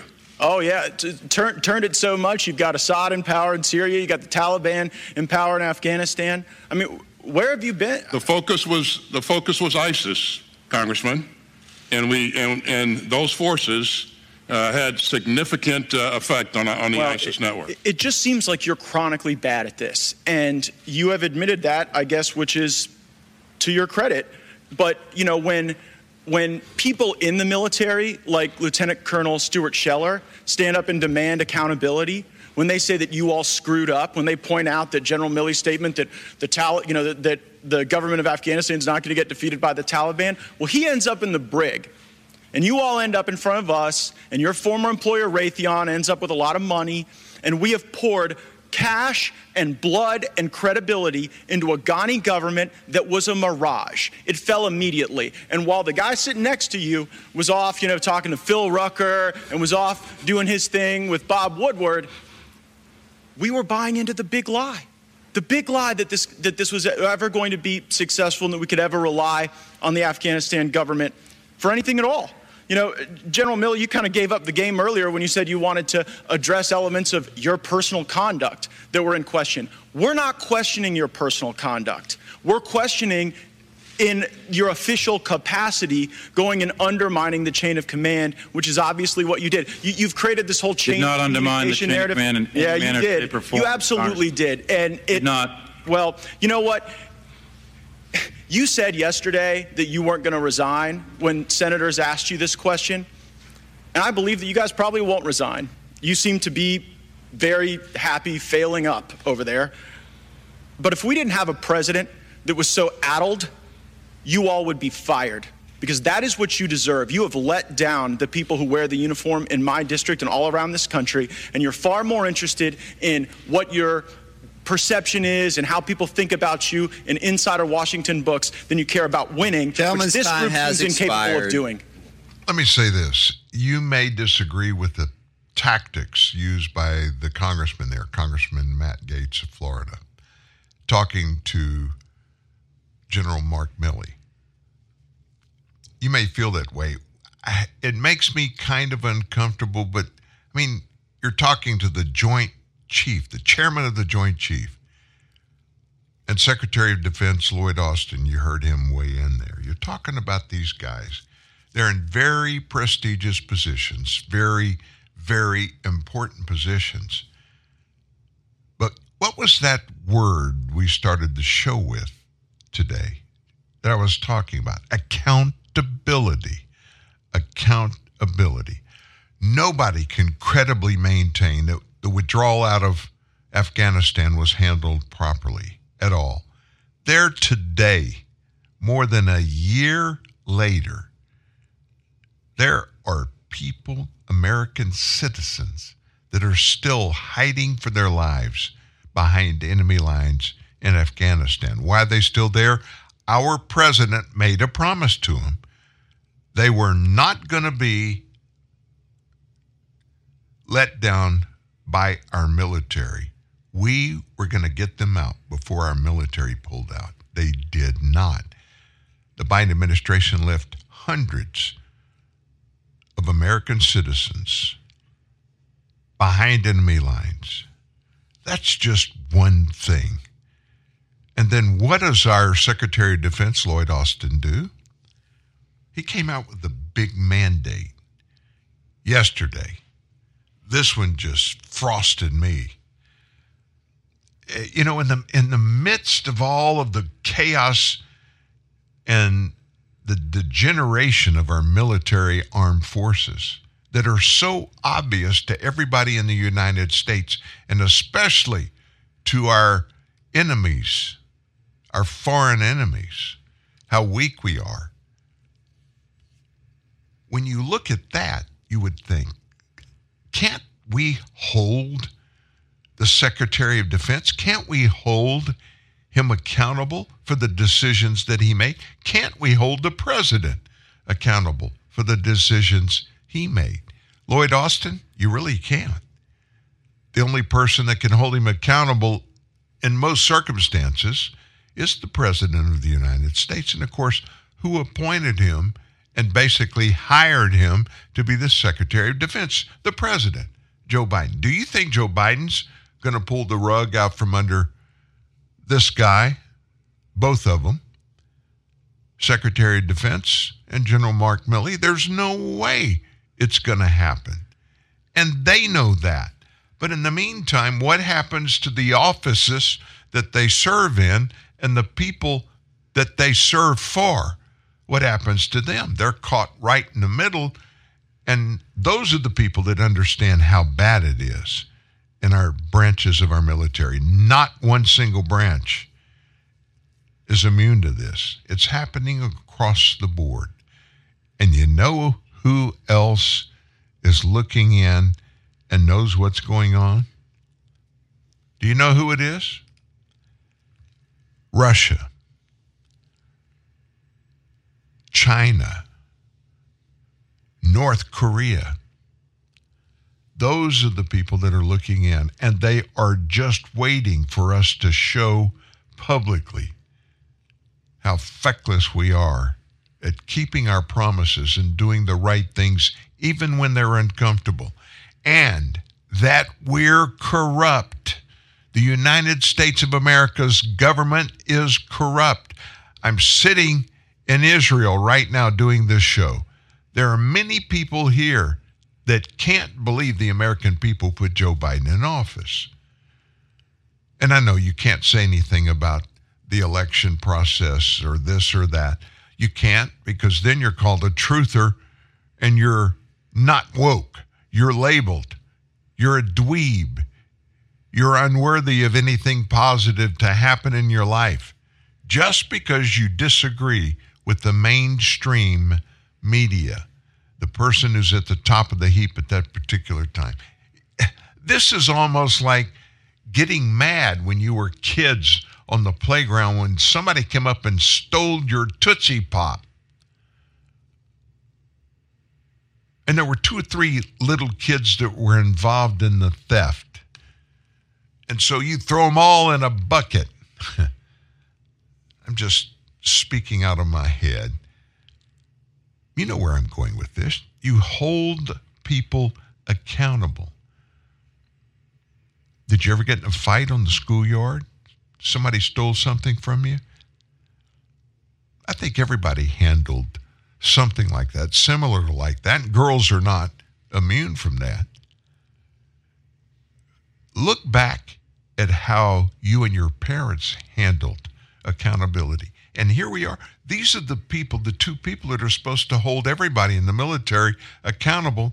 And yet what they're doing is they're dumbing down our members of the military while they're creating a persona to everybody around the world that's watching. They're looking in and shaking their heads. Why is the United States of America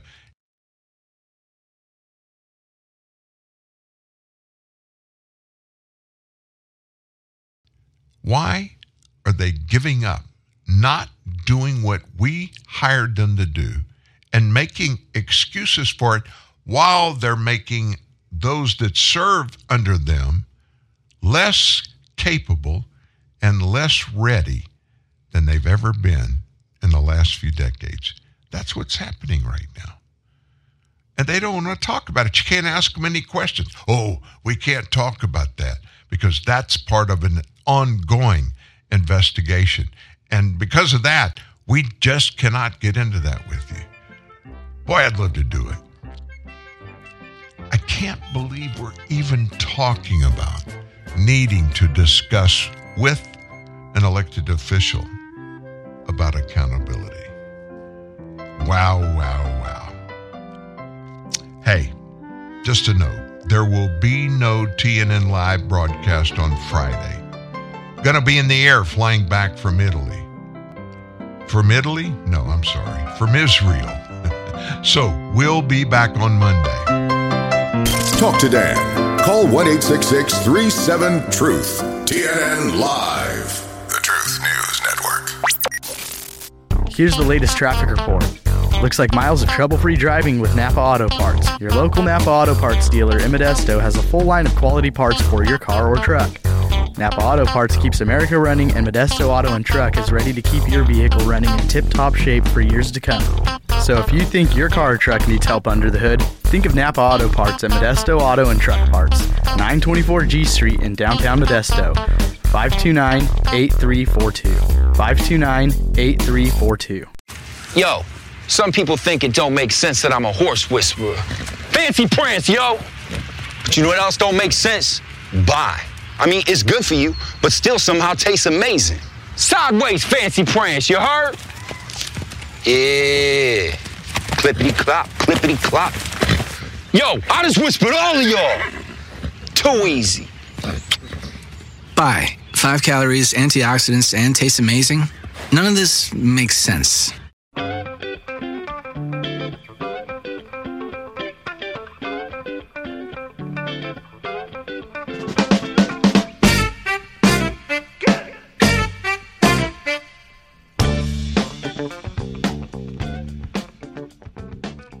I was telling you just before we went to break, no show on Friday. This doesn't happen very often. The only time I can think it's happened recently has been during this trip, and we tried our best to plan around it, and we're doing shows live.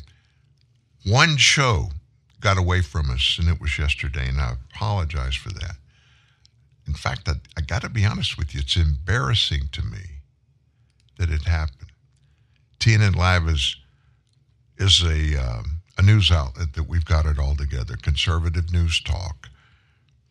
And we don't just throw stuff out there. Every show is planned, timed to be exact. And when it's not that way, I know it may be frustrating to you, but please believe me, as frustrating as it is to you, it's far more frustrating to me. What I want to talk to you about before the end of the show, this one kind of, I don't know, it just made me feel funny.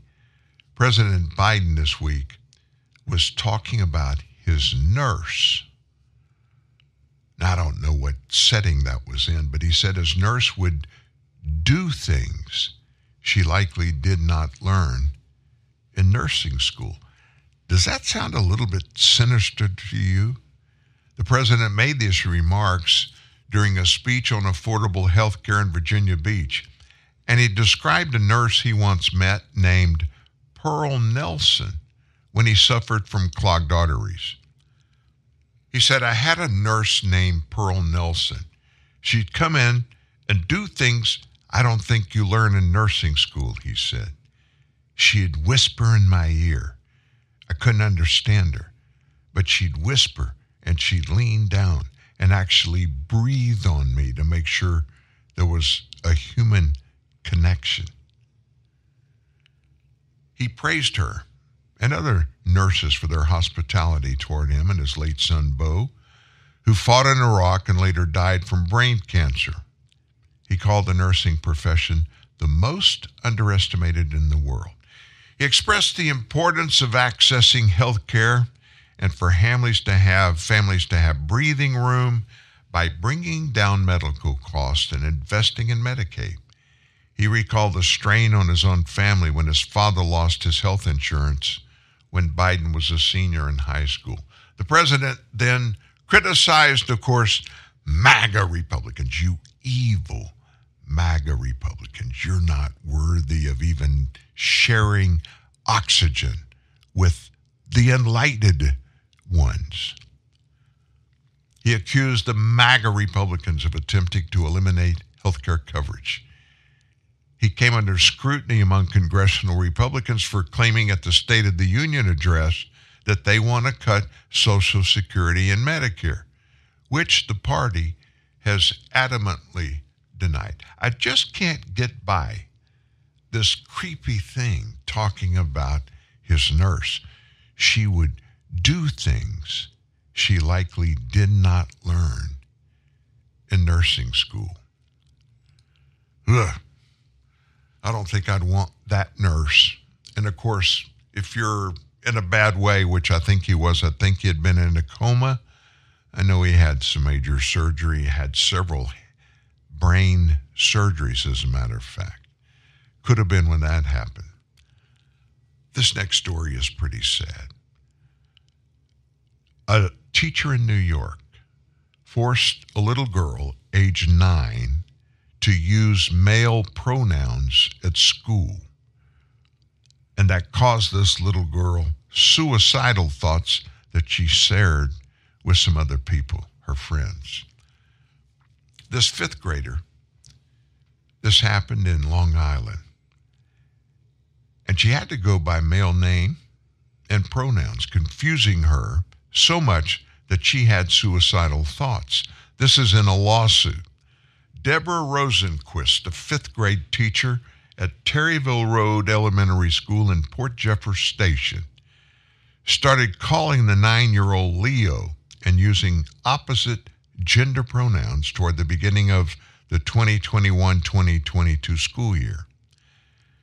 The parents say they were only clued in about what was happening in January of 2022 when the school principal called, telling them that their child, referred to in court paper as AV, had drawn a picture of a girl writing, "I want to kill myself. And I feel sad a lot," the filings claim.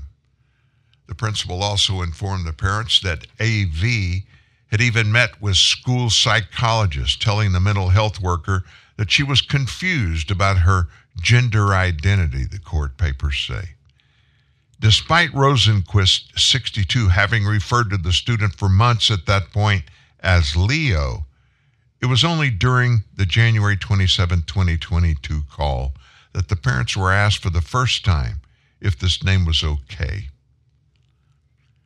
This stuff just blows my mind. The parents were supportive as long as it was AV who had requested the name change. But they had doubts she had asked to be called Leo to identify as a boy. In the past, she'd been called that by a friend, but in reference to her astrological sign. AV's parents also became concerned when they saw complaints against Rosenquist on Facebook, claiming the teacher had been reported for abuse, but that the school district had done nothing about it because she was tenured, the suit says. So during a deeper dig into the social media comments, the parents found that Rosenquist didn't follow the school curriculum and taught her students about transgender people and told kids to try being gay or try going by the opposite gender. The educator even made her own LGBT plus book called I Am Neither for her 9 and 10-year-old students, and then assigned a book to read called When Aiden Became a Brother. While mom and dad weren't concerned by the topic, they were worried that it was being taught at too young an age, and were also worried that Rosenquist had significantly deviated from the district's curriculum. One of the parents met with the principal, superintendent, and the assistant superintendent February 3rd that year, where the administrators admitted the issue was not handled properly and said they had known about the off-curriculum materials that Rosenquist had been using. While they say they had investigated, it was clear the investigation was superficial at best. Listen, folks, none of this stuff really matters. None of it really matters except this little girl committed suicide. That's the only thing that matters. Wow. A sad way to end a show, but end it we're doing right now. Thank you so much for being here. And again, I apologize for missing the show yesterday. I'll tell you it had happened, but it would sound like an excuse. I was on a bus with 50 other people that had been touring, and we ended up in a far part away from Jerusalem, which is our headquarters. And traffic here, if you think it's bad where you live, traffic in Jerusalem, the capital of Israel, at 4 o'clock in the afternoon, in every part of town, you're bumper to bumper. And it's frustrating as could be. I can't imagine being a bus driver in that. And this city is flooded with buses for tours. But nevertheless, it took a whole lot longer. We were actually 40 minutes late getting back to the hotel where our studios are for these broadcasts. But I thank you for understanding, and thank you for missing Friday. This isn't going to happen anymore, and it doesn't happen very often, but occasionally it does. You guys have a great day. And oh, by the way, why don't you share? It's happening more and more. Share how you feel about TNN Live with your friends. And by the way, if you want to tell me how you feel, do it at dan@truthnewsnet.org. dan@truthnewsnet.org. Saturday Bullet Points will be up, and we'll be back in the saddle in Northwest Louisiana, where our broadcast studios are. And we will see you then. You guys have a fabulous week and then a fabulous weekend. So long. Strumming my pain with his fingers, singing my life with his words, killing me softly with his song, killing me softly with his song, telling my whole life with his words, killing me softly with his song. 1, 2, 3, I heard he sang a good song. I heard he had a style. And so I came to see him and listen for a while.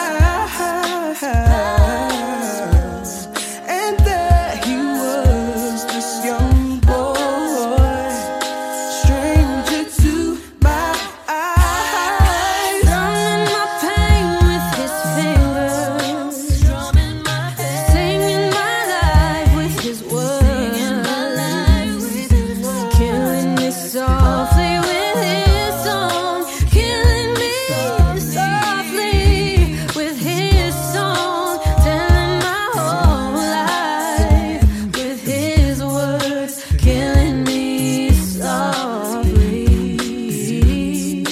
with his song. Yeah, yeah, yeah, yeah. I felt all flushed with fever, embarrassed by the crowd. I felt he found my letters and read each one aloud. I prayed that he would finish, but he just kept right on, strumming my pain with his fingers, singing my life with his words, killing me softly with his song, killing me softly with his song, telling my whole life with his words, killing me softly with his song.